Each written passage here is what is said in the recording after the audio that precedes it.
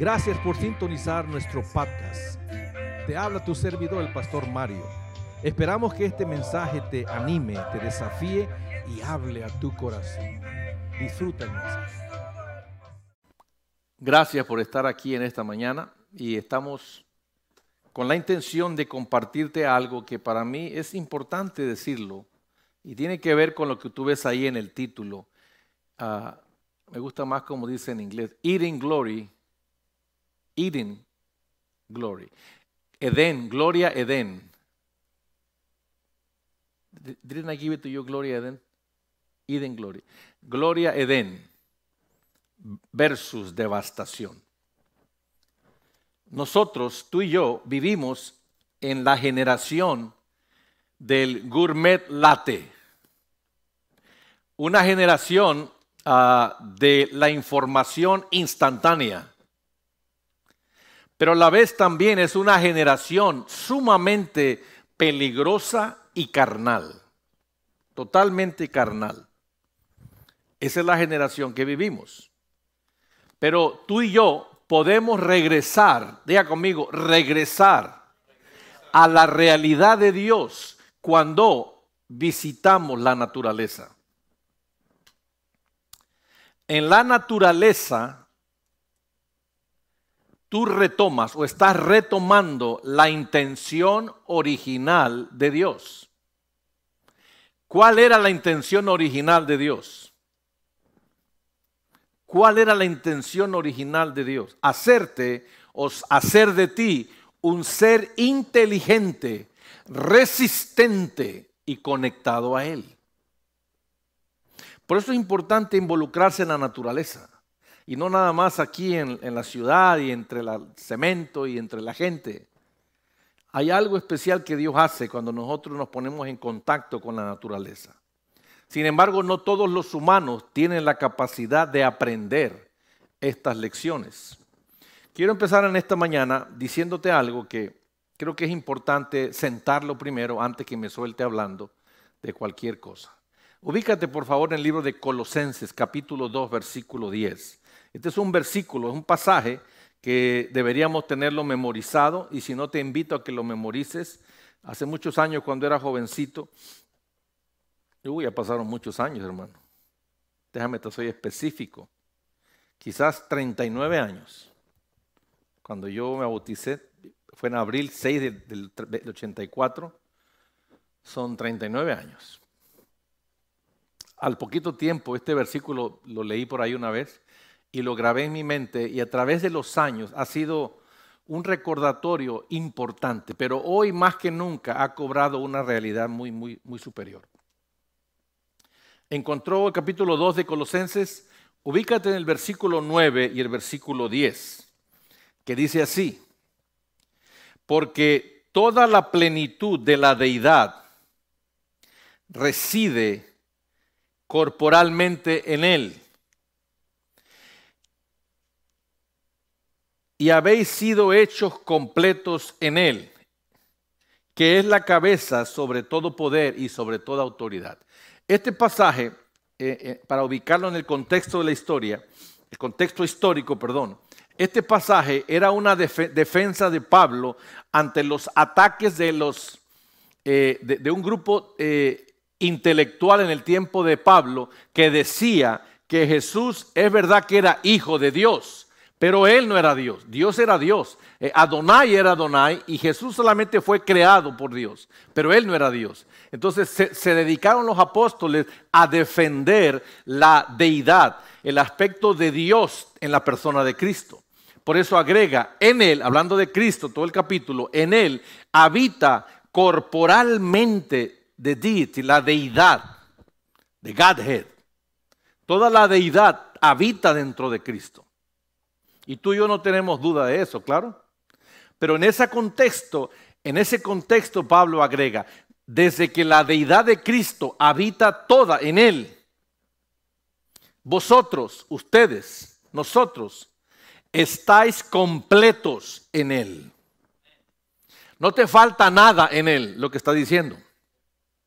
Habéis sido hechos completos en Él, que es la cabeza sobre todo poder y autoridad. A menudo Vamos por la vida, a menudo vamos por la vida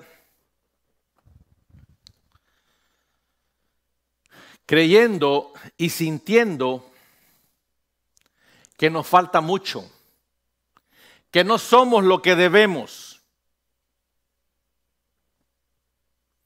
que somos unos hipócritas. Algunos piensan y sienten que no damos la talla. Pero sabes, eso depende de la perspectiva y también de quién está mirando. Si tú haces esto y miras para adentro, para ti, te vas a dar cuenta de todo lo que te falta y de todo lo que no te agrada. Por ejemplo, cuando yo veo hacia mí, yo veo cosas, y una de las cosas que no me agrada es ver que la panza está salida por encima del ombligo. Y yo como quisiera que no fuera así, pero también tú puedes ver lo mismo. Hello. William lo puede ver. Algunas mujeres deben tener la capacidad o comprarse lentes para ver también. No se rieron mucho ahí las mujeres, ¿verdad? Y a la cara que me pone Marina. Don't go there, don't go there. Okay. Pero todo depende de la perspectiva, qué estás mirando, que con qué estás comparando y también quién está mirando. Una cosa es cómo tú te ves y otra cosa es cómo Dios te ve. No es lo mismo. Todo depende de la perspectiva que tengas, pero más aún, quién está mirando. Cuando nosotros nos miramos unos a otros, somos muy buenos para encontrar la lista de defectos que cada uno tiene. Somos muy buenos. Sin embargo, honestamente, la Escritura declara que Dios no nos ve así como nosotros nos vemos. Y dice Pablo aquí, ustedes, los que estoy apuntando en esta mañana, ustedes y yo, vosotros estáis completos en Él. ¿Qué quiere decir? Que cuando Dios ve a la humanidad, se pone unos lentes que se llaman Cristo. Y a través de Cristo ve a la humanidad por este filtro. Y este filtro es perfecto. Este filtro no le falta nada. Este filtro murió en la cruz y pagó las demandas de Dios. Por lo tanto, Dios ya no tiene demandas sobre la raza humana. Las demandas fueron pagadas en la cruz por Cristo. Si Dios se quita los lentes, te ve como eres y está fulminado en ese momento. Pero nunca se los puede quitar porque los lentes, que es Cristo y el Padre, están unidos, son uno. Entonces, Él siempre va a ver a través del lente de Cristo. Y cuando Él ve en el lente de Cristo, Él no ve lo que te falta, Él ve lo que eres. Por ejemplo, esta baby que estaba cargando yo ahorita aquí, Charlotte Joy, a ella le faltan muchas cosas. Le falta tamaño, le falta peso, le falta desarrollo intelectual, desarrollo mental, aún le falta crecer. Eso es la manera como yo la veo, porque físicamente está baby. Pero si somos técnicamente correctos, a esa bebé no le falta nada, porque tiene 20 dedos, 10 en la mano y 10 en los pies, tiene todos sus órganos funcionando y en su DNA hay partículas que ya crecieron y ya están a la altura perfecta, solo que su cuerpo no ha llegado ahí, pero ahí están ya grabadas lo que va a ser de alta, lo que va a ser de gorda, la inteligencia que va a tener y todo lo que ella es, ya está ahí. En ese sentido decimos, esta baby está completa, igual que tú. Vosotros estáis completos en Él. Completo. En otras palabras, para vivir la vida en Dios, la vida espiritual, tú tienes todo lo que necesitas. Todo lo que necesitas. Repite conmigo lo siguiente. Yo soy todo lo que Dios dice que soy. Yo tengo todo lo que Dios dice que tengo. Yo soy de la familia de Dios, aunque mi mente diga lo contrario. Come on, church, repítalo. Yo soy completo en Él. Cristo me completa lo que me falta. ¿Lo está viendo, hermano? Eso que acabamos de decir es una realidad existencial en Dios. Así Dios ve al ser humano. El problema es que, lo hemos dicho ya varias veces, lo voy a repetir otra vez hoy. El problema es que somos demasiado duros en los juicios hacia nosotros. Porque somos demasiado duros en los juicios contra los demás. Entienda que el mismo juicio con el que tú enjuicias a los demás es el mismo juicio con el que tú te enjuicias. Y cuando tú te enjuicias, tú te ves falto, te ves débil, te ves borracho, te ves marihuano, te ves mal hablado, te ves perverso, chismosa, te ves todos los defectos que te ves. Quizás los tengas. ¿Cómo quisiera poder tener un pizarrón ahorita y poder escribir? Pero no, es que tengo un letrero ahí. Quizás los tengas, pero déjeme decirle algo. Maybe, póngalo allá alrededor si son tan amables. Que me estoy saliendo de las notas, pero al revés. Pero es importante que te diga esto, no sé por qué. El negro. La cámara no sé si me alcance ahí. ¿Estás viendo? Sí, tienes que ver claramente una cosa.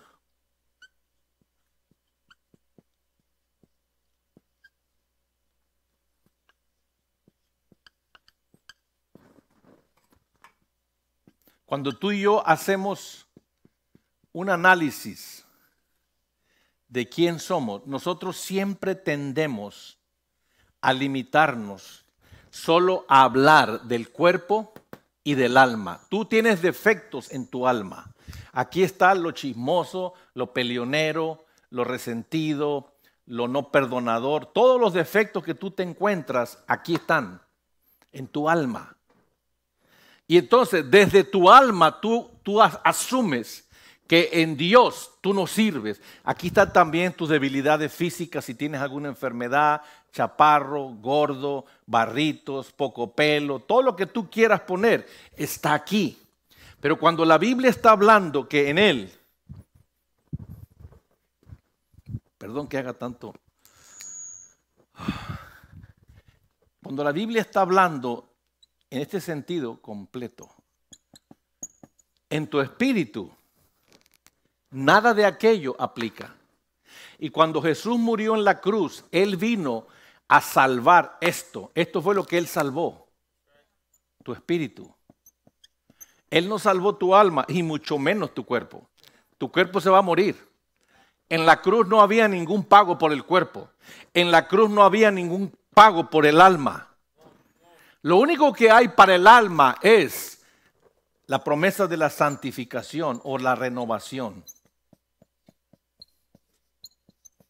Eso es lo único que le pasa al alma eventualmente. Estas cosas van cambiando con los años.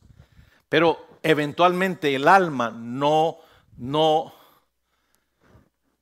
fue salva en la cruz. Lo único que salvó en la cruz Cristo fue el espíritu del hombre.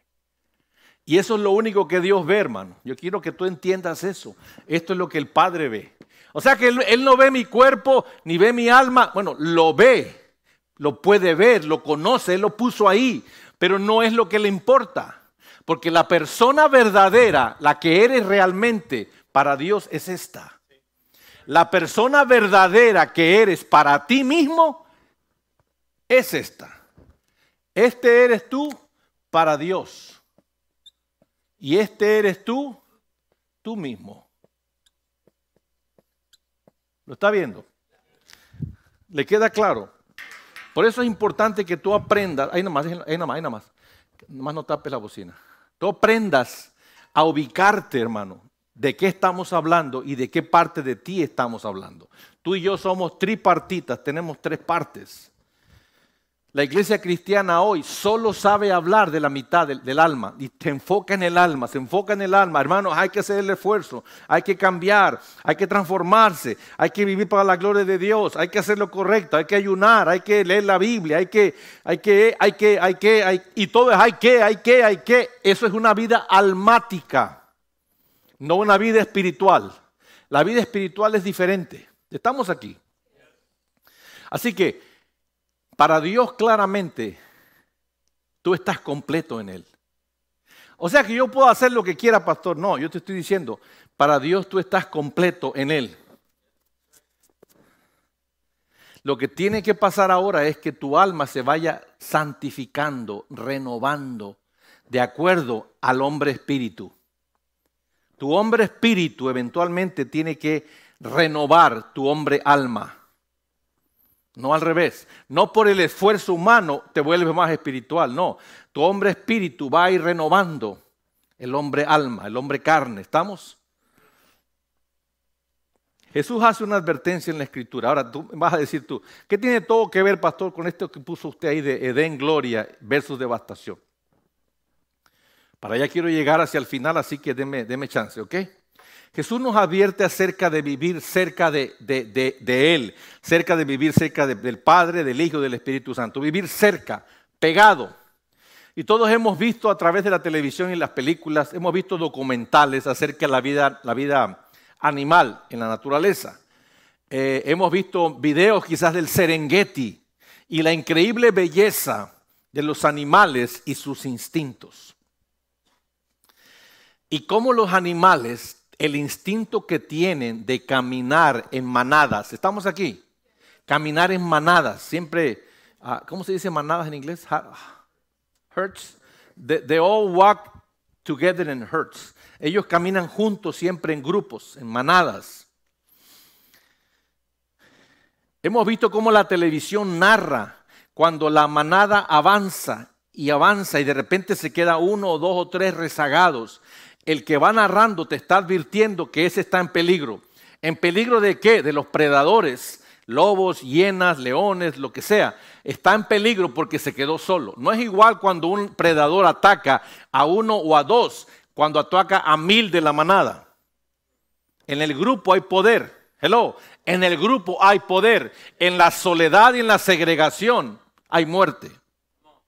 Aplica en lo natural y aplica en lo espiritual. Y Jesús nos advierte del peligro de nosotros separarnos de la manada. Esta es la manada. Dios Padre, Hijo y Espíritu Santo. Aquí estamos seguros. Aquí hay protección. Cuando nos salimos y en la manada también está la iglesia por debajo. Y dentro de este grupo nosotros estamos protegidos. Y Jesús nos advierte la importancia de estar cerca de ellos.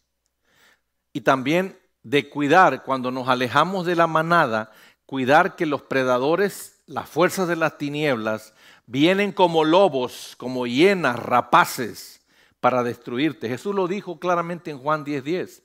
El diablo, el enemigo, viene para matar, robar y destruir. Ese es el propósito del diablo, matar, robar y destruir.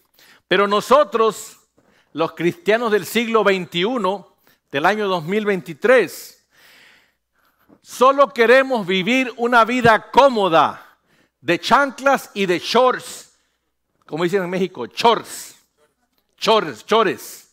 no shorts, chores, con énfasis en la CH, chores, y camisetas y chanclas. Y nosotros queremos estar en chores, camiseta y chanclas caminando por la playa. Y no ponemos atención a las palabras de Jesús, esa es la verdad. No ponemos atención.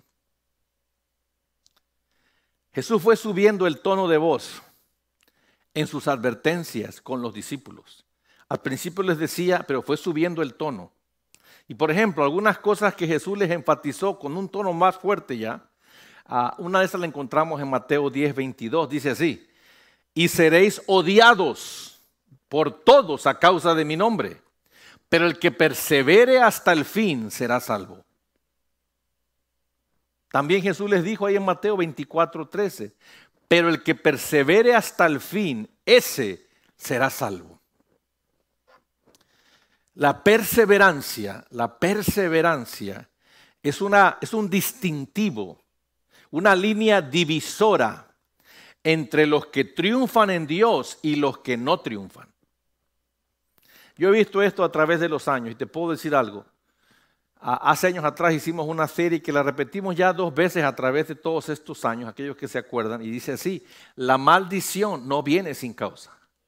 O sea, no me digas a mí que no tienes lo suficiente para vivir, que porque pasó algo. No, hay una razón. ¿Por qué estás en ese relajo que estás? Esa maldición que te vino, no vino sin causa. Es decir, así como el gorrión vuela y trae alimento a sus polluelos, así de seguro es ese acto. O como las águilas vuelan y traen comida para sus polluelos, igual. Ese es un acto que no falla. De la misma manera, cuando te viene algo a ti, a tu vida, no viene sin causa. Siempre hay una causa y tú eres la causa. Y he observado que en la vida espiritual, en la vida cristiana, hay un gran problema con la mecha. Hay gente que no tiene mecha larga. O sea, su mecha es muy corta. Y dan 2, 3 semanas de perseverancia y ¡pum! Se les acaba la mecha y caen como una enchilada mexicana. Todas esas enchiladas verdes que yo no sé quién come, la gente come enchiladas verdes. Pero tú las haces así y está todo el queso fundido así, la tortilla envuelta y esto no tiene solidez, como por ejemplo las de mole que están enrolladitas con la carne adentro. Estoy hablando aquí gustos nada más. Y a algunos se les antojó ya, a mí por ejemplo.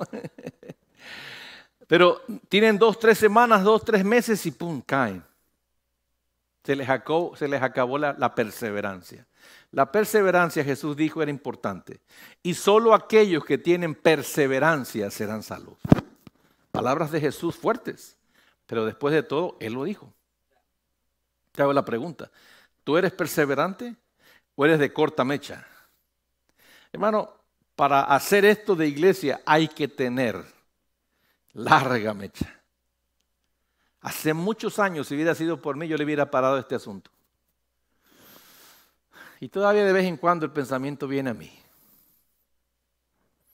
No porque Dios no sea bueno conmigo y no me da motivos suficientes para perseverar. No es Dios el problema es la gente que está alrededor de mí. Que me dan todo motivo para no perseverar.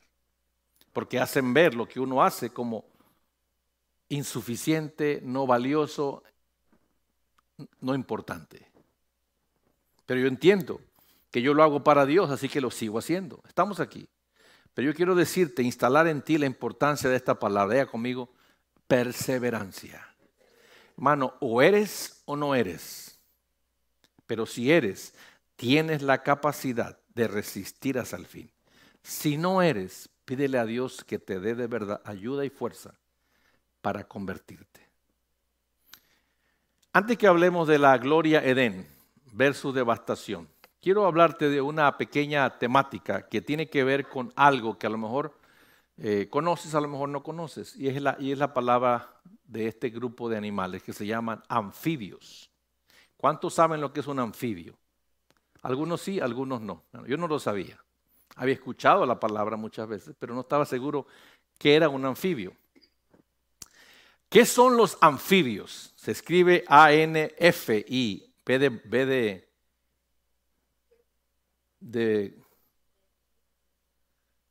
de vaca, no, B de burro, perdón, B de burro, I-O-S, anfibio, I-O-S, anfibios. ¿Qué es un anfibio?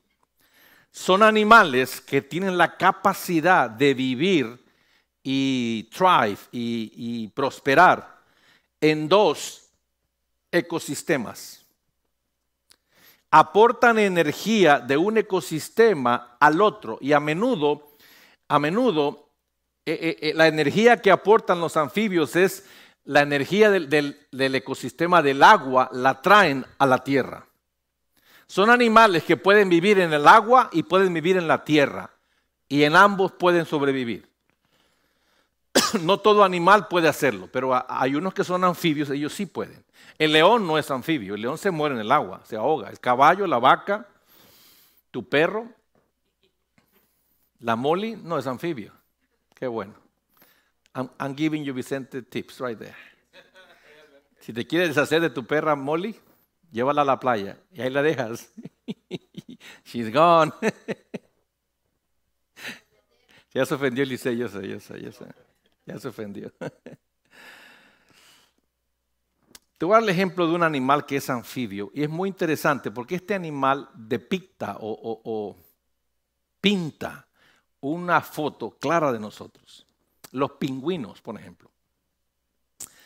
Usted sabe que los pingüinos son curiosos cómo caminan, ¿no? Se ven torpes. Los pingüinos pueden vivir en la tierra y pueden sumamente vivir en el agua. En la tierra los pingüinos duermen, se reproducen, crían sus bebés. En la tierra no son muy hábiles. De hecho, tienen dificultad moviéndose. A menudo se caen.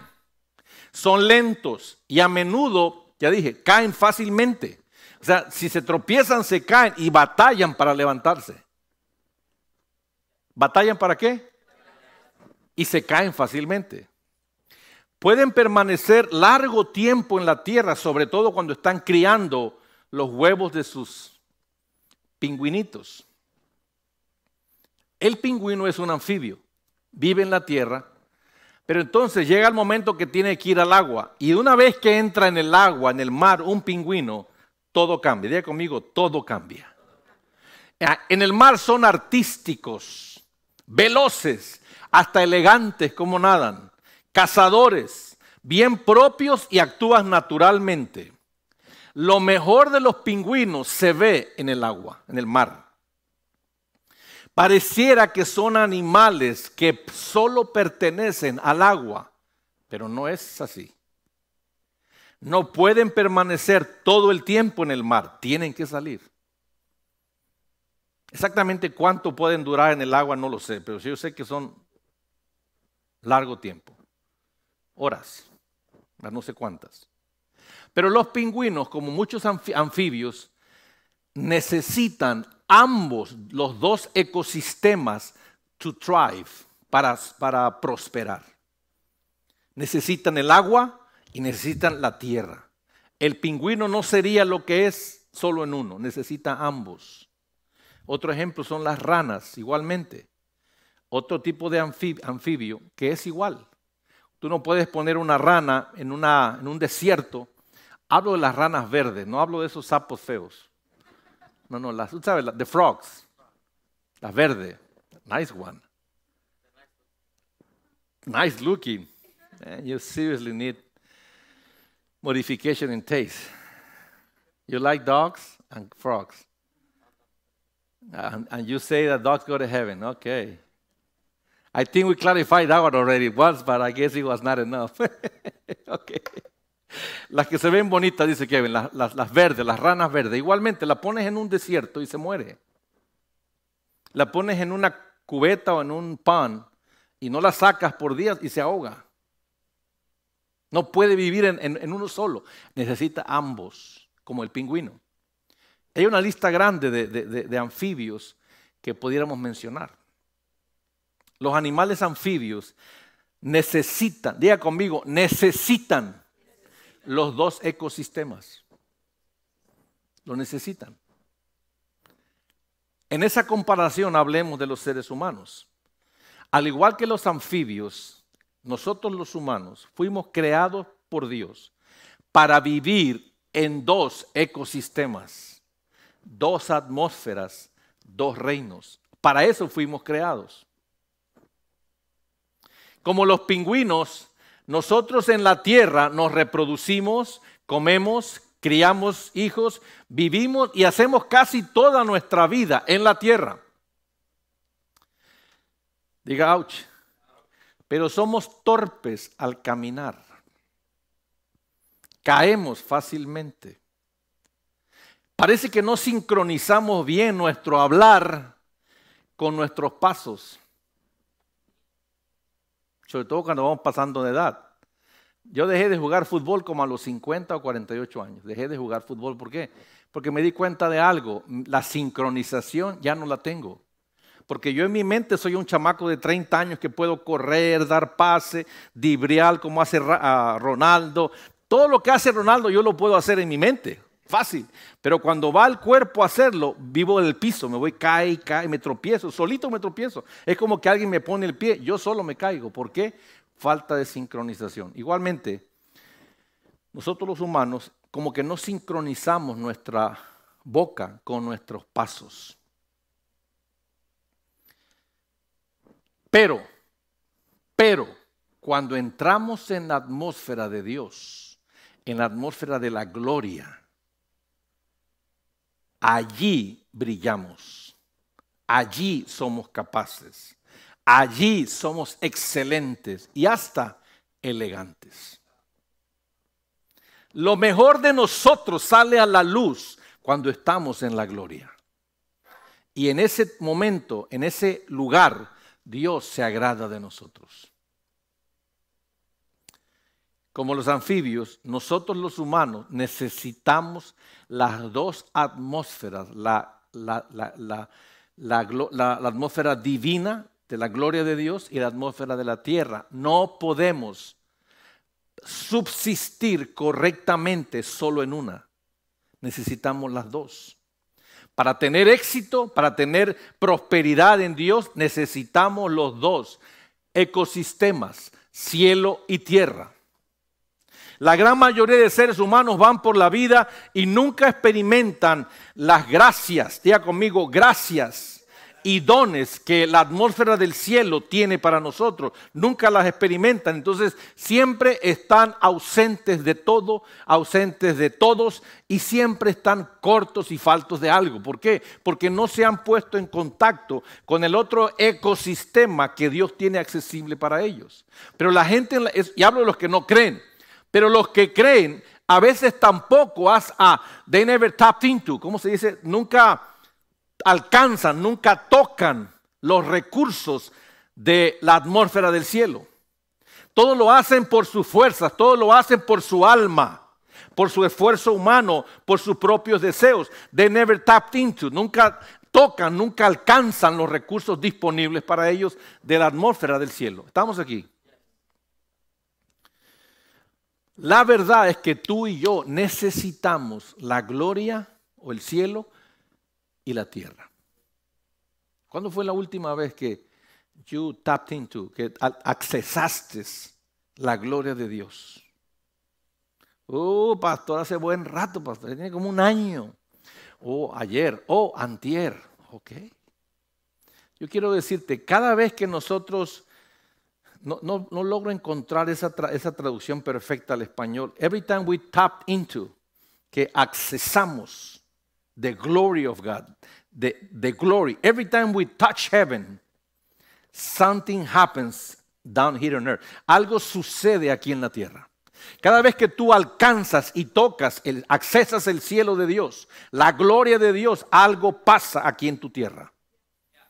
Por eso, entre más acceses la gloria de Dios, lo más que las cosas cambian aquí en la tierra. Son mejores para ti. Los milagros suceden cada vez que el hombre accesa la gloria de Dios. ¿Estamos aquí?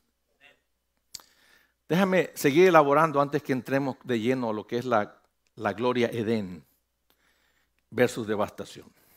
Pero ya te estoy dando un panorama a dónde vamos. Tú y yo sabemos que fuimos creados para disfrutar la tierra. Nosotros fuimos creados para la tierra, dice el Salmo. Fuimos creados para la tierra. Pero aquí en la tierra existen disponibles para nosotros graces, gracias and gifts y dones que debemos extraer, diga conmigo, extraer del mundo sobrenatural. There are graces and giftings that we gotta tap into, que tenemos que accesar del reino supernatural, del reino sobrenatural. Debemos extraerlas. Por ejemplo, cuando tú has experimentado la visitación de Dios, has experimentado su amor, has experimentado su confort. Montones de veces usted ha visto, por ejemplo, que está tocando Robin aquí, ¿cuántos se acuerdan? Y que está tocando y de repente se pone a llorar, ¿cierto? ¿Qué está pasando ahí? ¿Él está accesando o a él lo están accesando? Cada vez que tú experimentas el amor del Padre, experimentas un toque de Dios, experimentas una explosión de gozo y empiezas a llorar, cada vez que eso pasa en ti, yo quiero decirte, That is heaven coming your way. That is heaven invading your atmosphere. Eso es el cielo invadiendo tu atmósfera. Solo para demostrarte que si el cielo puede invadir tu atmósfera, el hombre, la tierra, el hombre terrenal puede accesar el cielo. Ese es un canal abierto para los dos. Heaven and earth, para nosotros y para el cielo. Sin embargo, estamos más acostumbrados que nos invadan que nosotros accesar. Pero es importante que aprendas, tú y yo, aprendas a accesar las gracias y dones disponibles para ti y para mí del cielo.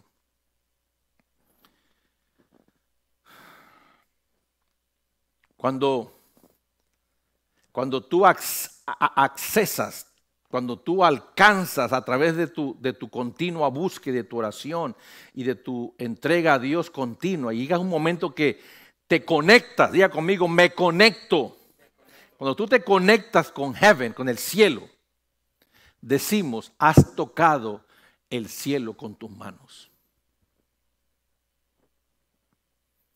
De la misma manera que el cielo te ha tocado muchas veces a ti con su atmósfera.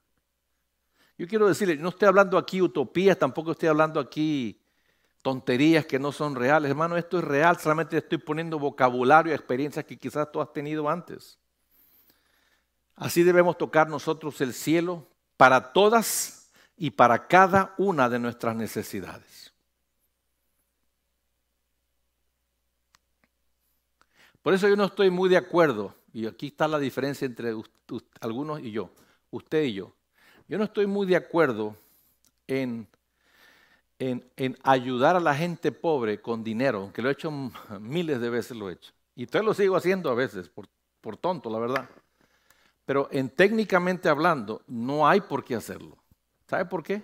Porque todos podemos accesar las gracias de Dios, los dones de Dios que están disponibles para nosotros. Pero la gran mayoría nosotros nos metemos en la vida del pobre, el necesitado, a ayudarlos y ya no tienen que hacer su búsqueda. Alguien la hace por ellos. En otras palabras, no aprenden a pescar, tú les metes el pescado en la boca.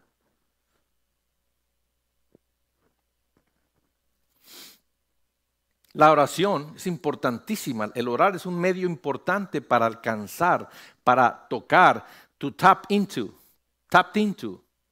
heaven. Es a través de la oración. Y no estoy hablando de la oración religiosa. La oración que se hace sincera de corazón, a solas, en la presencia solamente tuya y de Dios. En tu lugar secreto, pero también puede ser en un carro, puede ser en un baño, puede ser en un tren, puede ser mientras estás en el trabajo, puede ser acostado en la cama, puede ser parado o sentado en una silla. No hay posición específica ni lugar específico donde tú acceses las gracias y los dones que Dios tiene para ti. No hay un lugar específico. Lo que sí hay es un canal abierto específico para ti que tiene dos caminos, ida y vuelta. ¿Se acuerda Jacob? ¿En dónde fue que tuvo la escalera del cielo? ¿Dónde? En Betel. Jacob y Betel. Betel era eso, una puerta al cielo abierta que tenía dos caminos. Ángeles descendían y lo visitaban y él ascendía a través de oraciones. Ángeles subían y bajaban en respuesta a sus oraciones o a su oración. Estamos aquí. Ese canal nunca se cerró, quiero que sepan. As a matter of fact, de hecho, Jesús lo hizo más grande cuando murió en la cruz. Cuando se rasgó el velo del templo, todos los canales que Israel conocía fueron totalmente anulados y se abrió un nuevo canal. Por eso Jesús dijo, I am the way, yo soy el camino. Y este camino ya existía, pero hoy es más grande que antes. ¿Por qué? Porque más lo van a accesar que antes. ¿Lo está viendo? La única manera, hermano, la única manera que los seres humanos podemos thrive, prosperar en Dios, o sea, crecer e intimar con Dios, es aprendiendo a vivir plenamente en los dos mundos. ¿Sabes quién es el ejemplo perfecto de eso? Jesucristo. Pero cualquiera puede decir, no, pastor, pero él era hijo de Dios. Déjame un ejemplo más humano que Cristo. Ok, te pongo uno más simple. Pedro, big mouth, impulsivo. Y él conocía este acceso. Juan, Natanael, Felipe, todos ellos lo conocían. Pablo, asesino de la iglesia.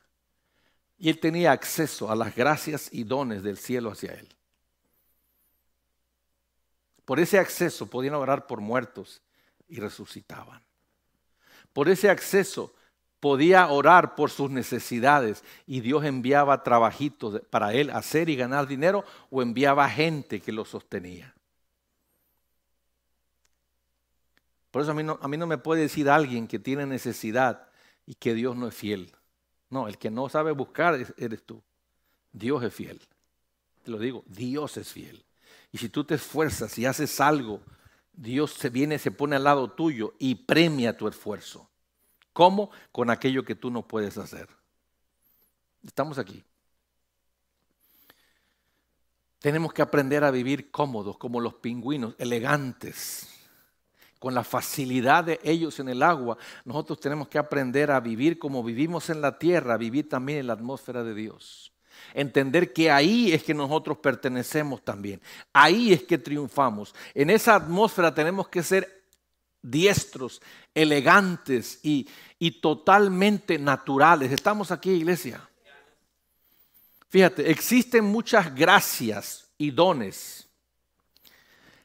Hablando de la naturaleza, en la belleza natural.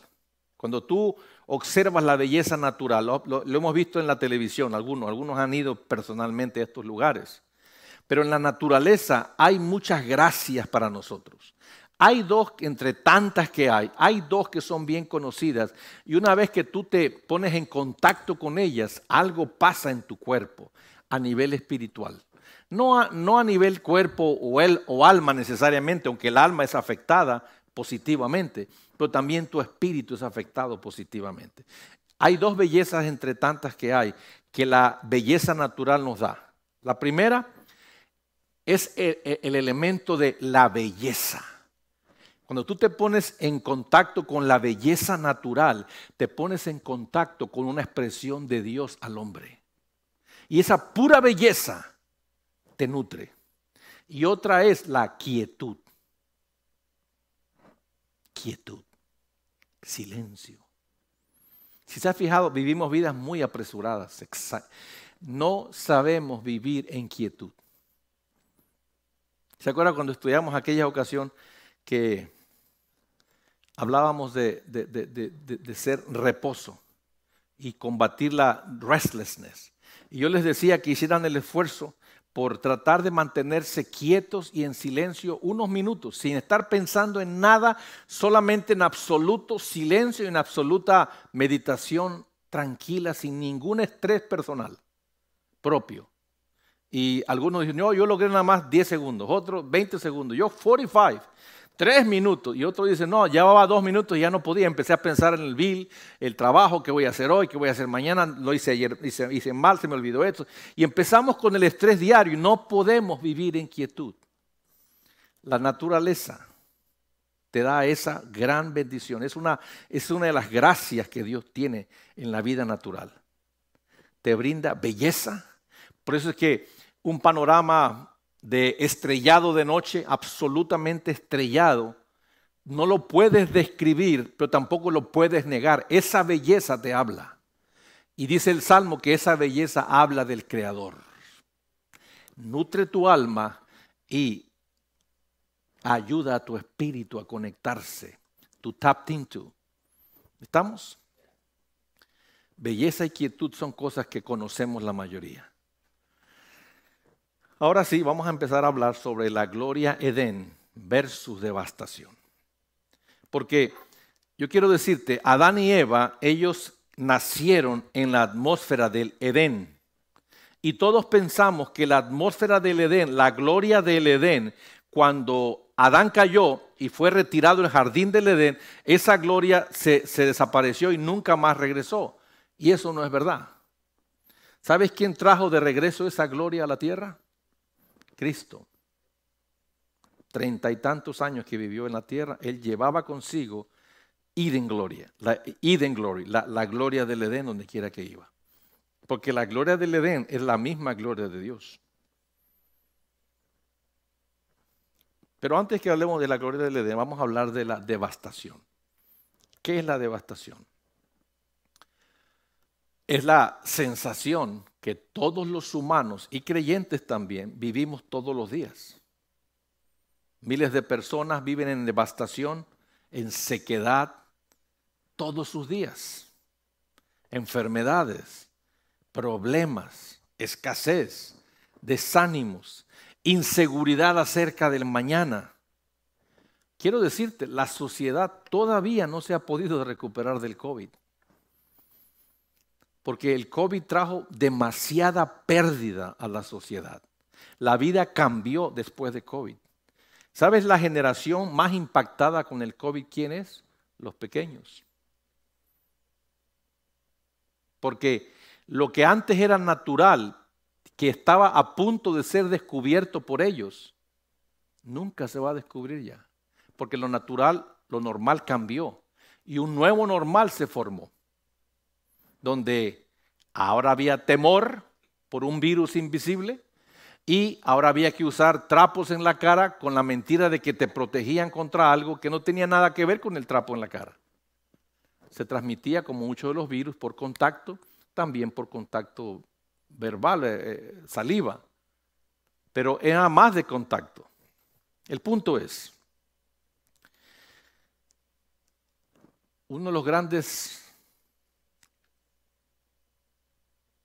maleficios que trajo la situación del COVID fue la depresión en la cual la sociedad entró. Y esto, la mayoría sufrió esto, la pérdida de la esperanza. Mucha gente se le quitó la esperanza en ese tiempo. Y asumían que iban a vivir todo el día, toda la vida a partir de ahora bajo ese temor. Y efectivamente así viven todavía hoy. Todos los ves en la calle por ahí, gracias a Dios hoy son minoría.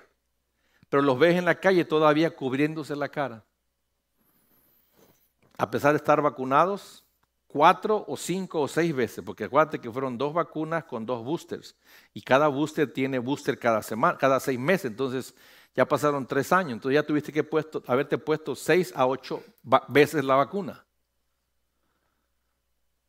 Y como quiera se ponen la máscara y como quieran tienen temor de ser contagiados.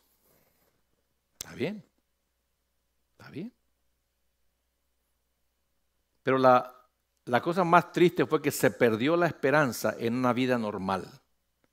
El COVID rompió la atmósfera de cobertura que mucha gente tenía de protección, que muchos ministerios tenían, que muchas vidas tenían, que muchos padres y madres tenían sobre sus hijos.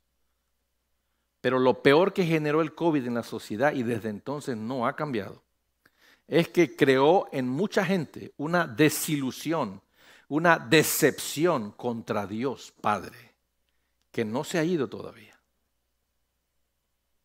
Ahí está, es a nivel inconsciente, pero ahí está. ¿Por qué? ¿Por qué? Hay muchos porqués. La gente no ha podido amarrar todavía los números correctamente y la lógica correctamente. Es verdad que murieron en Estados Unidos, no sé, 1 millón y pico de personas. Pero ese mismo 1 millón y pico de personas que murieron, lo tienes que restar a los que anualmente morían de paro cardíaco, de azúcar y de cáncer. Estos murieron menos. De estos murieron menos y se colocaron en el COVID. Se murieron de COVID, dicen, pero tenían cáncer terminal o eran diabéticos. El punto es, la desilusión y la decepción contra Dios sigue presente en la sociedad moderna. Nadie puede y nadie debe vivir así. Y si eres creyente en Cristo, debes vivir diferente. Debes vivir diferente. Pero esta es la devastación que está a nuestro alrededor. Ya nada es como antes, nada es normal como antes. Las iglesias no operan normalmente como antes. Mi hijo Fernando ahorita está entrevistándose para un trabajo en una iglesia en Chicago. que hace 3 años era la iglesia más grande de los Estados Unidos. Pero hace 4 años tuvo una pequeña situación la iglesia, un escándalo. Y el pastor lo obligaron a renunciar y después de ese escándalo, la iglesia pasó de 35,000 personas, y mire cómo lo voy a decir, a solo 17,000, la mitad, a solo. Pero eran 35,000 en 5 o 6 campos que tenían alrededor de Chicagoland, el área de Chicago y sus suburbios. Pero la iglesia donde él trabajaba en Indiana, igual tenía como 5,000 personas cuando Fer llegó a trabajar hoy día, hace 4 años. Pero hoy día no llenan ningún servicio. Y tienen 1,200 sillas en cada servicio. No se llena ninguno. Ni el principal de las 11 de la mañana se llena. Ni 1,000 personas entran. O sea, la membresía se fue a menos de la mitad. Y todas las iglesias en general tuvieron un efecto de eso. Esa es la devastación que estamos viendo. Es verdad que la gente gana más hoy en cierta manera, algunos no.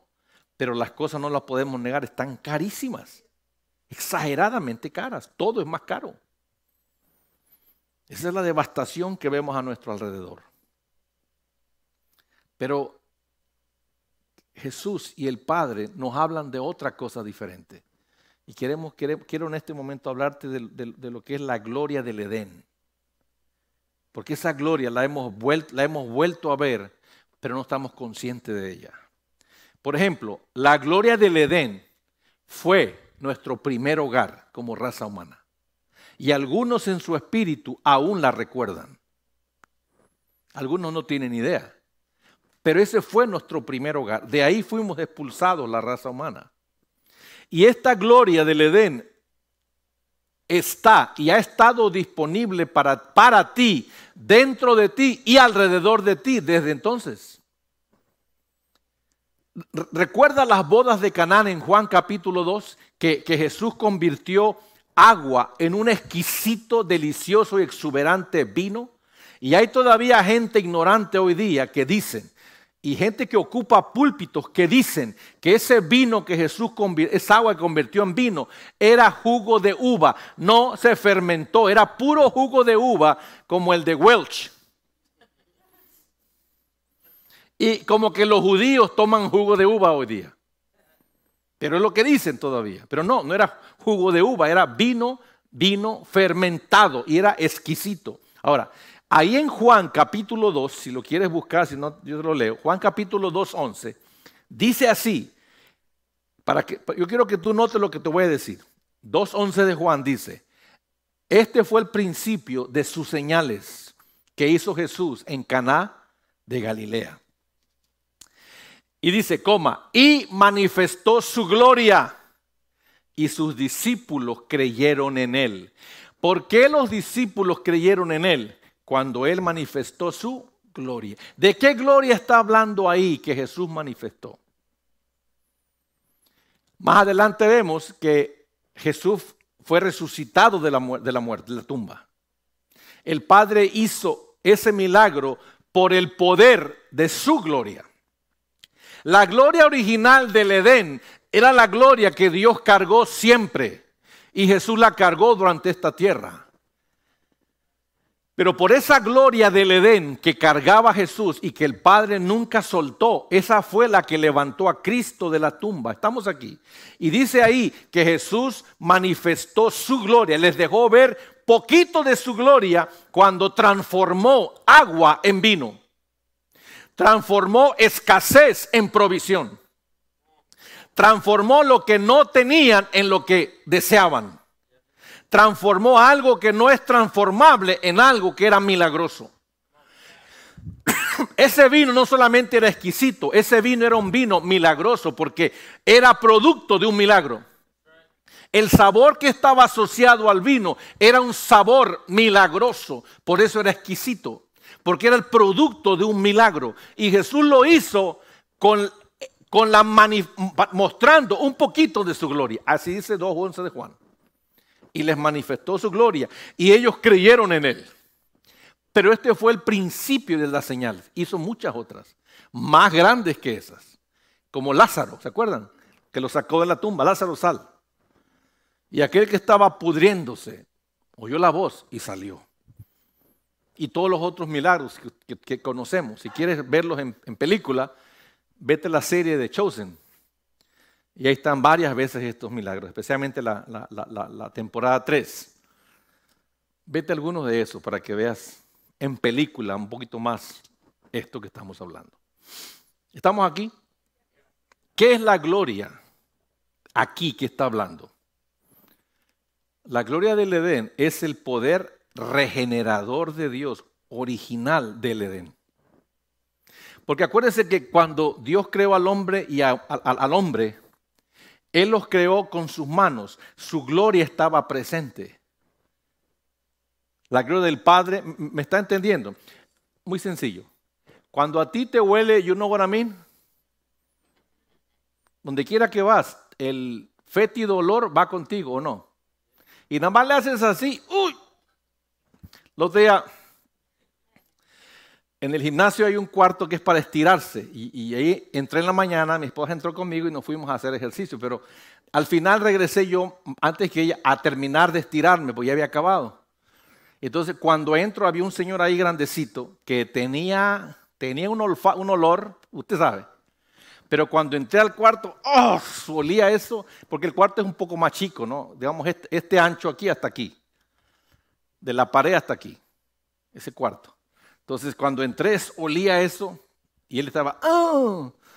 Y cuando hacía así para arriba, eso como que eran ráfagas de sobaco. Decimos, el olor de sobaco va con él donde él iba. Y lo dejaba donde quiera que entraba. Luego llegaban unas gringuitas, entraban ahí y se ponen junto a él y yo las volteo a ver así. Y de repente veo que hace una, como que le pegó el trancazo y se aguantó y empezó. Estaba aguantando. Yo me tengo que salir y me salí. Ya estaba mareado yo. Esa forma grotesca que estoy tratando de decirte, igualmente, la gloria de Dios, su esencia estaba con él. Donde quiera que él iba, caso de Cristo, pero cuando creó al hombre, la gloria de él estaba ahí. Y era una gloria regeneradora que daba vida. Ese era el poder regenerante del Edén. Isaías 6:3, por ejemplo, dice que toda la tierra está llena de la gloria de Dios. Toda la tierra. ¿Quieres imaginarte gloria? Piensa en el sol, lleno de luz y radiante. ¿De quién es esa luz radiante? Dirás tú, ¿del sol? No. Es un reflejo. El sol es un espejo de la gloria de Dios. Donde quiera que Dios esté, esa gloria refleja en el sol y desde el sol irradia todo el universo entero. Luz radiante. Piensa en los vastos océanos, los vastos bosques, lo inmenso y lleno de vida que se ven. La gloria de Dios, la gloria del Edén, si me la pueden voltear si es tan amable. Pizarrón. Saludos a aquellos que nos están viendo por internet, gracias por estar ahí. Déjenos saber de dónde nos escucha. Gracias, hermana María. Ahí está bien. Nos mira de Cuernavaca, estoy seguro. Ok, ya me lo pusieron muy lejos, porque la cámara está ahí. ¿Qué es la gloria del Edén? ¿Lo está viendo aquí? La gloria es life-giving, life-sustaining, generative power of God. Da vida, sostiene vida y es el poder generador o regenerador de Dios. Esa era la gloria del Edén. Era una gloria que dio vida a Adán y Eva a través del aliento de Dios. Sostenía vida porque ellos vivieron 962 años Adán, Matusalén 969. Eva, quién sabe, pero no porque vivió cerca de Adán. Porque si se fija solamente registraban la fecha de los varones. No le hubiera gustado a muchas mujeres vivir entonces. Si se quejan hoy día de falta de igualdad, anda, quéjese en la Biblia también. Hay peor todavía. Pero esa gloria del Edén era una gloria que daba vida, sostenía vida y era regenerativo. Ese poder de Dios regeneraba. Esa gloria ha estado siempre alrededor de Dios Padre, Dios Hijo y Dios Espíritu Santo. Espíritu Santo. Es una gloria que da vida, sostiene vida y regenera a través del poder de Dios cualquier vida. ¿Estamos aquí? De esa gloria es la que estamos hablando hoy versus devastación. Alrededor de nosotros hay mucha devastación. Tú lo puedes ver en tus vecinos, los puedes ver en tus familiares, los puedes ver en muchas personas. Yo lo veo a menudo continuamente alrededor de donde yo estoy, donde yo vivo, donde yo opero, con quien yo me roce. La gente vive en mucha devastación. Yo tengo todos los elementos necesarios para vivir igual, pero no vivo así. ¿Cómo? No lo sé. El mes pasado, por ejemplo, comparado con todos los meses del año pasado, yo gané la mitad de lo que he ganado siempre cada mes. La mitad. Y aquí estoy. Mis biles están pagados. Tenemos comida en el refrigerador abundante, tan abundante que no la comemos, si no vamos afuera a comer todavía. Ay, pues sí, ya le llegó el refund, pastor. Cuénteme cuando se le acabe. Ya se me acabó. Me llegó un día y luego mañana lo mocho y queda cero. 90% es ahorro. Y me quedo otra vez sin nada. Porque yo opero así. Yo siempre me quedo sin nada. Y así opero diariamente. Pero no quiere decir que no tengo nada, no. Quiere decir que así opero. Pero te quiero decir, tengo todos los elementos para vivir en absoluta devastación. Pero no vivo así. Porque cuando tú estás, cuando tú accesas la gloria del Edén, la gloria de Dios, la gloria original, estás accesando un poder que da vida y sostiene vida. La vida no solamente es la física, también es la vida natural, la vida para sostener. Sostiene tus finanzas, tu salud, tu ambiente, sostiene, te da lo suficiente y tienes lo suficiente para vivir, aunque sea apretado, pero vives. Y además da poder que regenera la vida de Dios en ti. O sea, va generando vida de Dios en ti. Esa es la gloria original del Edén. Nunca ha dejado de ser. Siempre ha estado ahí. Y Jesús era un portador de esa gloria, porque él, lo vimos en Juan 2:11. Esta fue el principio de señales. Y les manifestó su gloria, y el agua se convirtió en vino.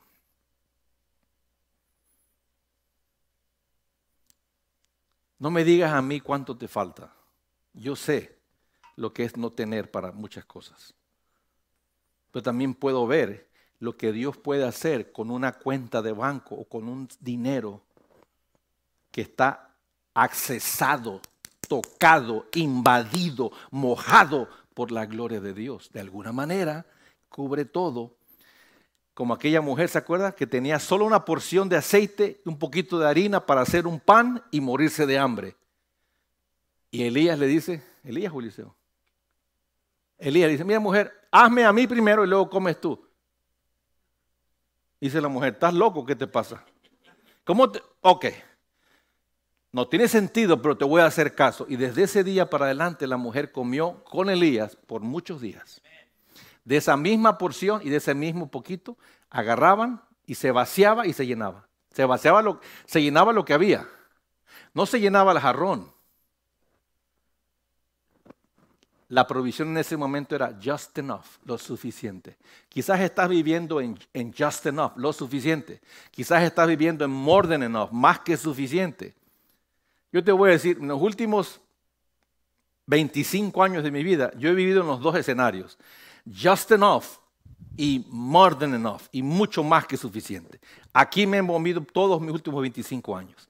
Casi siempre en estos 25 años ha sido más que suficiente. Pero de repente ha habido rachas que es apenas lo suficiente. Pero antes de 25 años atrás, yo vivía en not enough, no suficiente. Y muchos viven en no suficiente porque nunca han accesado la gloria de Dios. Pero te voy a decir una cosa, la gloria de Dios te trae poder que da vida, que sostiene tu vida y genera poder y vida en ti y alrededor de ti y toca los tuyos. No me diga a mí cuánto te falta, hermano. Dime cuánto lo buscas delante de Dios. Esa es la clave. No es en llorar, no es en quejarse, no es en hacerte el pobre o el hambriento. Es buscar la gloria de Dios sobre ti. ¿Estamos aquí, iglesia? ¿Me estás siguiendo? No sé si estás recibiendo en esta mañana.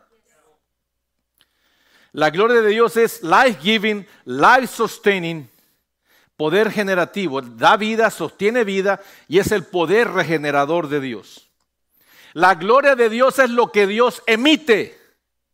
Desde la creación lo ha hecho y lo sigue haciendo hoy. Quiere decir que tú y yo podemos podemos accesar la gloria de Dios para cada necesidad que tenemos, cada problema que tenemos, cada crisis que tenemos y permitir que la gloria que da vida, sostiene vida y trae el poder de la vida de Dios en tu ambiente se suelte y las cosas de alguna manera sean cambiadas o sostenidas. Cuando pienses en la gloria de Dios, piensa en términos del sol, océanos, las aguas convertidas en vino, Cristo resucitado de la muerte. Piensa en el Edén. Diga, ouch. Piensa en ti. ¿Cómo que es mi pastor? Tú eres un hijo de Adán, ¿sabías? Y ustedes son hijas de Eva. Cuando Dios creó a Adán y Eva, a tus antepasados, Dios los creó de la gloria. Y los hizo conforme a su gloria, conforme a su imagen. En la creación de Adán y Eva había gloria manifiesta. Tú fuiste creado, yo fui creado para ser llenos de la gloria de Dios. No del estrés de las cuentas, no del estrés del trabajo, no del estrés del miedo a que me va a faltar, ¿cómo le voy a hacer? Porque eso es lo que consume a la mayoría de seres humanos. ¿Cómo le voy a hacer? ¿Cómo le voy a hacer? Me va a faltar, no voy a tener.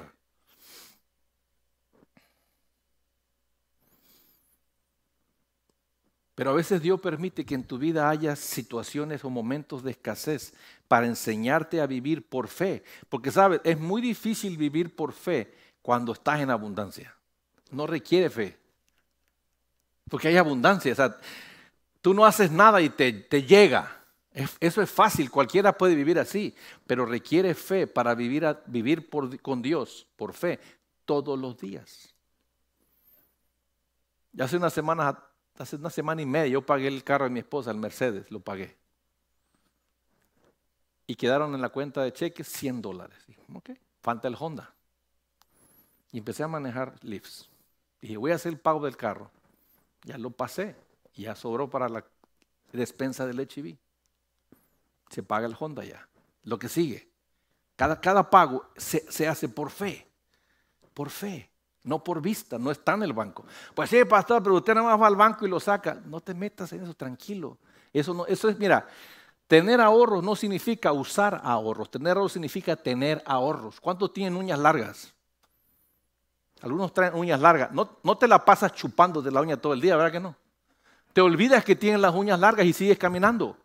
Hasta que te crecen demasiado y las cortas, ¿te acuerdas? Mucha gente tiene ahorros y los trae aquí en la bolsa. Entonces, para todos sacan los ahorros. Eso no son ahorros, eso se llama para gastar mañana. Ahorros son ahorros, hermano. No se tocan.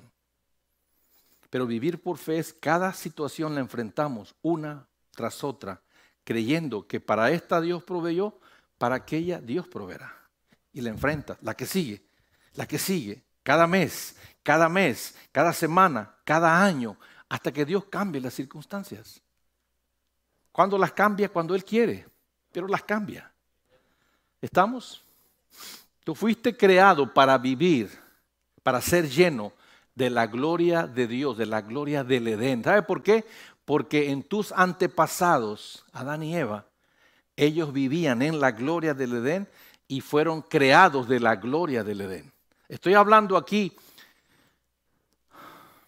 ancestros, es decir, en Adán y Eva they call your name. Ellos tienen, esa creación llama tu nombre, porque en ti hay todavía partículas de Adán, partículas de Eva. No sé si me está escuchando. Hay. Y llaman tu nombre. ¿Se acuerdan del tabernáculo de Moisés, que el campamento movible del desierto? Ese campamento movible era la gloria de Dios manifiesta, que se movía junto con el pueblo donde quiera que iban. Pero esa gloria iba en una cajita, la cajita de madera que era el arca sagrada, ¿se acuerda? Ahí iba la gloria, porque así Dios lo estipuló antes de Cristo. Era una gloria encajonada en una caja de oro que se movía con el pueblo. La caja estaba llena de la gloria de Dios. Luego años después en Jerusalén, el templo de Jerusalén, ahí la gloria de Dios vino y se asentó detrás de las cortinas gigantescas, que era el lugar santísimo y el lugar santo enfrente. La gloria estaba en el santísimo, tapada por un velo, una gran cortina. Y ahí estaba la gloria de Dios. Así Dios lo estipuló. Y la gloria de Dios llenaba el templo. En esos dos lugares que yo he dicho, estaba la gloria de Dios manifiesta. O sea, por ejemplo, yo estoy aquí frente a ustedes, manifiesto, frente a ustedes, tangiblemente.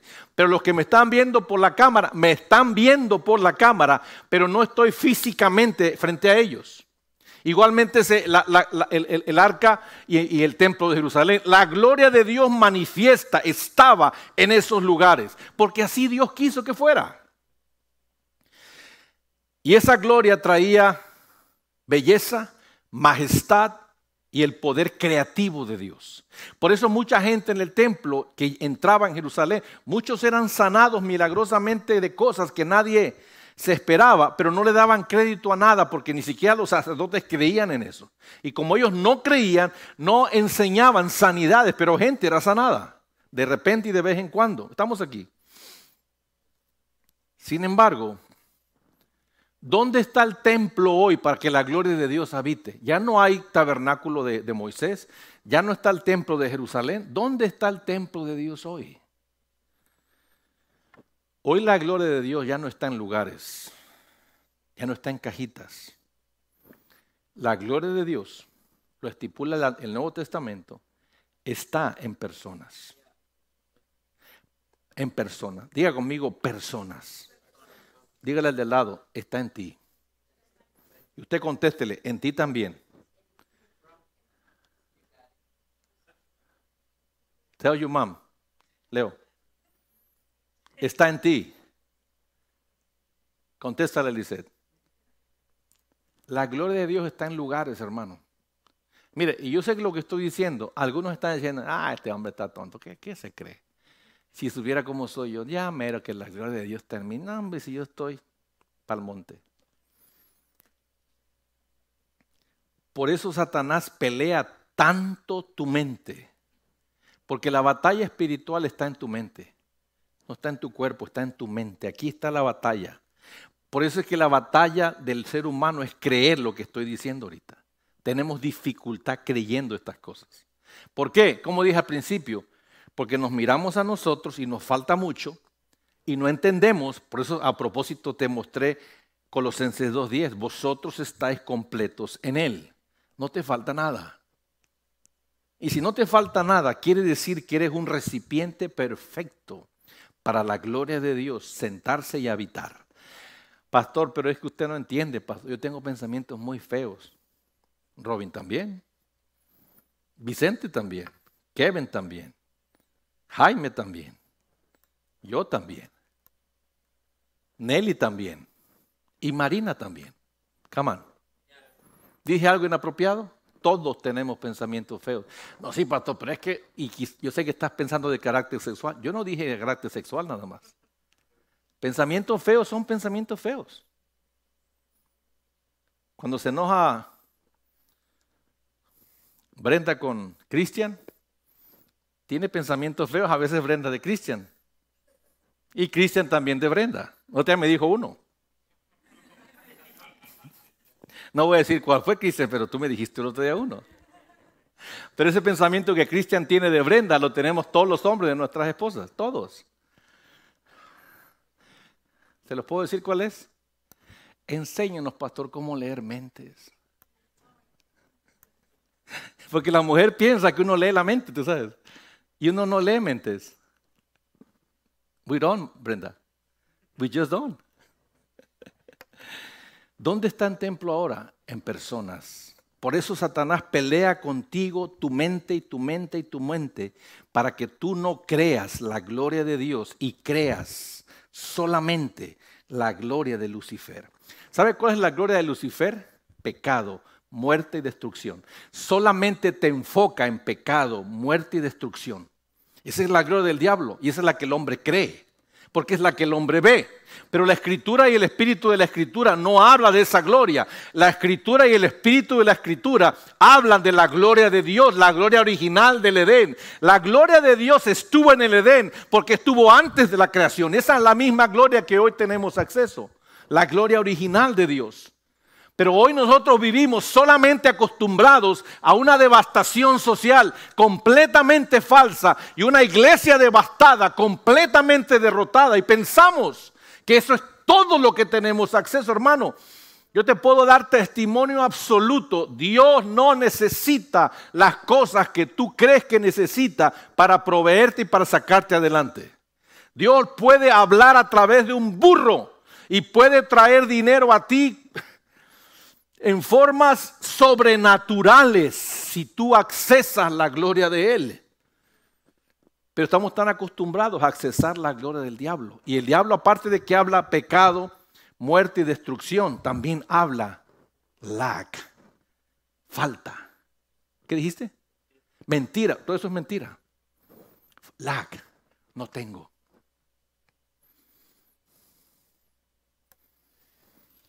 Después que pague el Honda, tengo otros pagos que hacer. Pastor, pero usted vive de la iglesia, hermano. Hasta el fin de mes, que se pague todo la iglesia y pague lo que tengo que pagar de aquí y de los que reciben pago de aquí. Cuando sobre, es para mí. El mes pasado me pagué el 30 de enero. Y este mes va a ser igual. ¿Y cómo le va a hacer de aquí entonces, pastor? Como le he hecho anterior. Uno a la vez, día por día. Dios te da la gracia. La transformación de tu ser, hermano, solo puede suceder cuando la gloria de Dios se manifiesta en ti. Cuando se manifiesta, tú empiezas a cambiar o cambias instantáneamente. Hoy necesitamos nosotros, más que nunca, lo que escribimos ahí.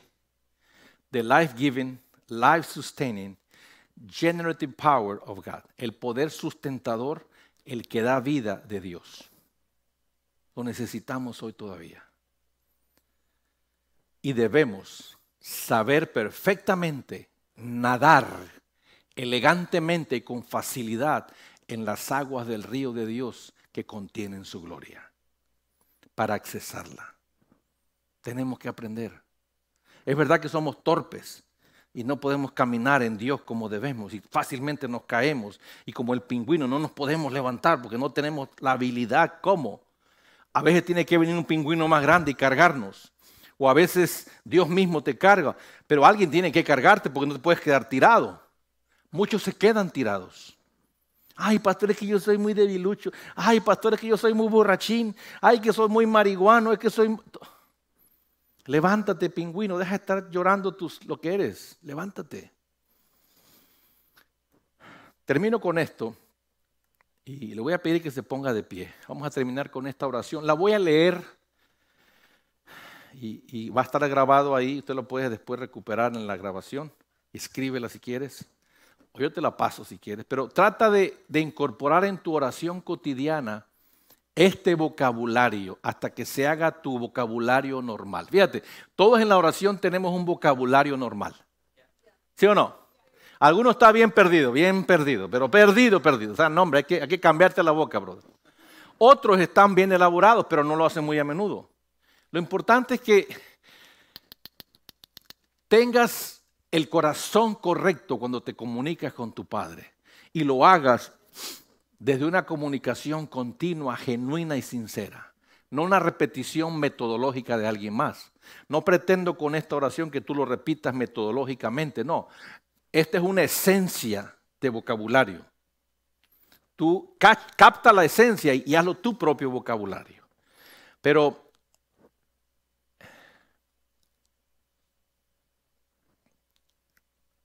ayer en la mañana yo estaba durmiendo, me acosté a las 11:30 el viernes, bien cansado, pero desvelado también un poquillo, porque habíamos estado aquí a las 6 de la mañana, levantándome a las 5 de la mañana, y yo no hago naps regularmente. Entonces de las 5 de la mañana estaba parado, hasta las 11:30 tenía mucho sueño. Entonces me dormí, y estaba durmiendo, y a las meras 5 de la mañana del sábado, me despierto al baño y me regreso a acostar otra vez y ya a punto de dormirme, y escucho algo, siento algo así como que, get up, levántate. Y eran 5:30. Levántate y salte a manejar esa hora. Y me salí a manejar, prendo la aplicación de Lyft y empiezo a manejar. Paré 4 horas después. No paré en 4 horas. Y de todos los viajes que hice, $40 me dieron de propinas. Más los viajes y más bonos que te dan. Pero en el lapso de estas 4 horas paré en un momento a un baño y eran como 8 o 10 minutos que no tuve llamada, entonces me puse a orar. Y este vocabulario que ya está en mí desde hace un rato, lo he estado usando. Y lo empecé a hacer, pero como que en ese momento pasó algo, mientras estoy en el carro, que yo me sentí totalmente a solas en un cuarto oscuro y nadie me estaba viendo, pero estoy parqueado en este Stripe que está aquí en la Ware Road del 83. Ahí estoy parqueado. Y empecé a orar en este vocabulario. Y lo que pasó después de esa oración, cuando llegó la primera llamada, me entraron $120 después de esa llamada.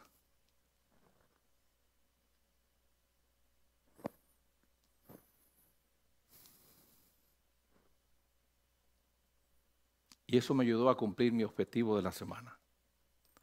Pero escuche esto. Padre, recibo tu gloria que llena los océanos, los bosques y que llena de luz al sol. Recibo la gloria que levantó a Jesús de la muerte. Padre, pido tu gloria del Edén llene mi alma, llene mi espíritu y llene todo mi ser. Yo soy tu templo, Padre. Ven y llena tu templo con tu gloria. Ruego la gloria del Edén me proteja de cualquier devastación que el maligno mande sobre mí. Padre, yo renuncio a todo acuerdo que yo mismo haya hecho de devastación, pequeña o grande, con el maligno. Renuncio a esa tendencia a alejarme continuamente de ti, Padre. Tengo la expectativa que tu gloria me va a restaurar, me va a sanar, me va a dar poder para vivir completamente para ti. Me va a dar resistencia contra la tentación. Esa misma gloria del Edén, pido, Padre, que sea un manto de protección sobre mí, sobre mi casa, sobre mi matrimonio, sobre mis hijos, sobre mis nietos, sobre la iglesia. Y esto te lo pido en el único nombre que está aprobado en los cielos para pedirlo. El nombre que está sobre todo nombre. Jesucristo, tu Hijo. Amén. Este es el vocabulario que yo he estado usando. Tú úsalo, tú agrégale lo que quieras. Pero yo te estoy diciendo, hermano, tenemos que aprender a accesar, ir en gloria. La gloria del Edén, que es la gloria original. Y hacer una costumbre, porque tú sabes cuando la gloria de Dios te invade. Y te ha invadido muchas veces, tú lo sabes. Eso me dice a mí que tu canal está abierto. Ahora hay que sintonizar tu canal hacia arriba, porque de arriba hacia abajo está listo. Está listo. Ahora es de abajo hacia arriba. Come on. Come on, ¿lo entiende? ¿Lo recibe en esta mañana? Haz un aplauso al Señor.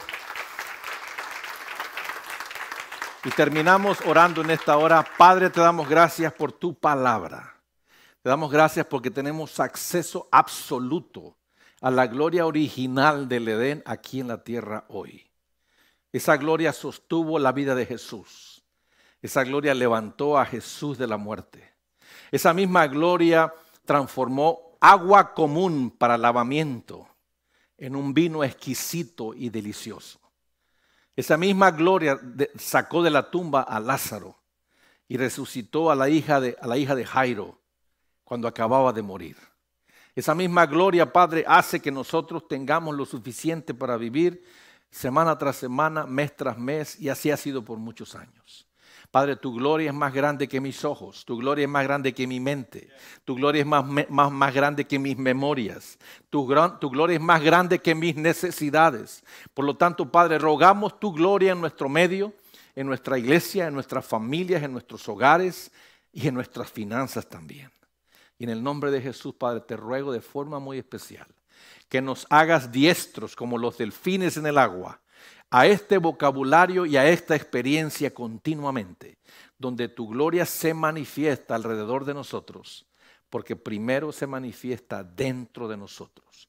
Que venga tu gloria y salga, que venga tu gloria e invada, y que venga tu gloria, Padre, y toque todo aquello y todos aquellos que estén a nuestro alrededor. La iglesia lo rogamos juntos en el nombre bendito, glorioso y maravilloso de Jesús. Amén y amén. Da un aplauso al Señor.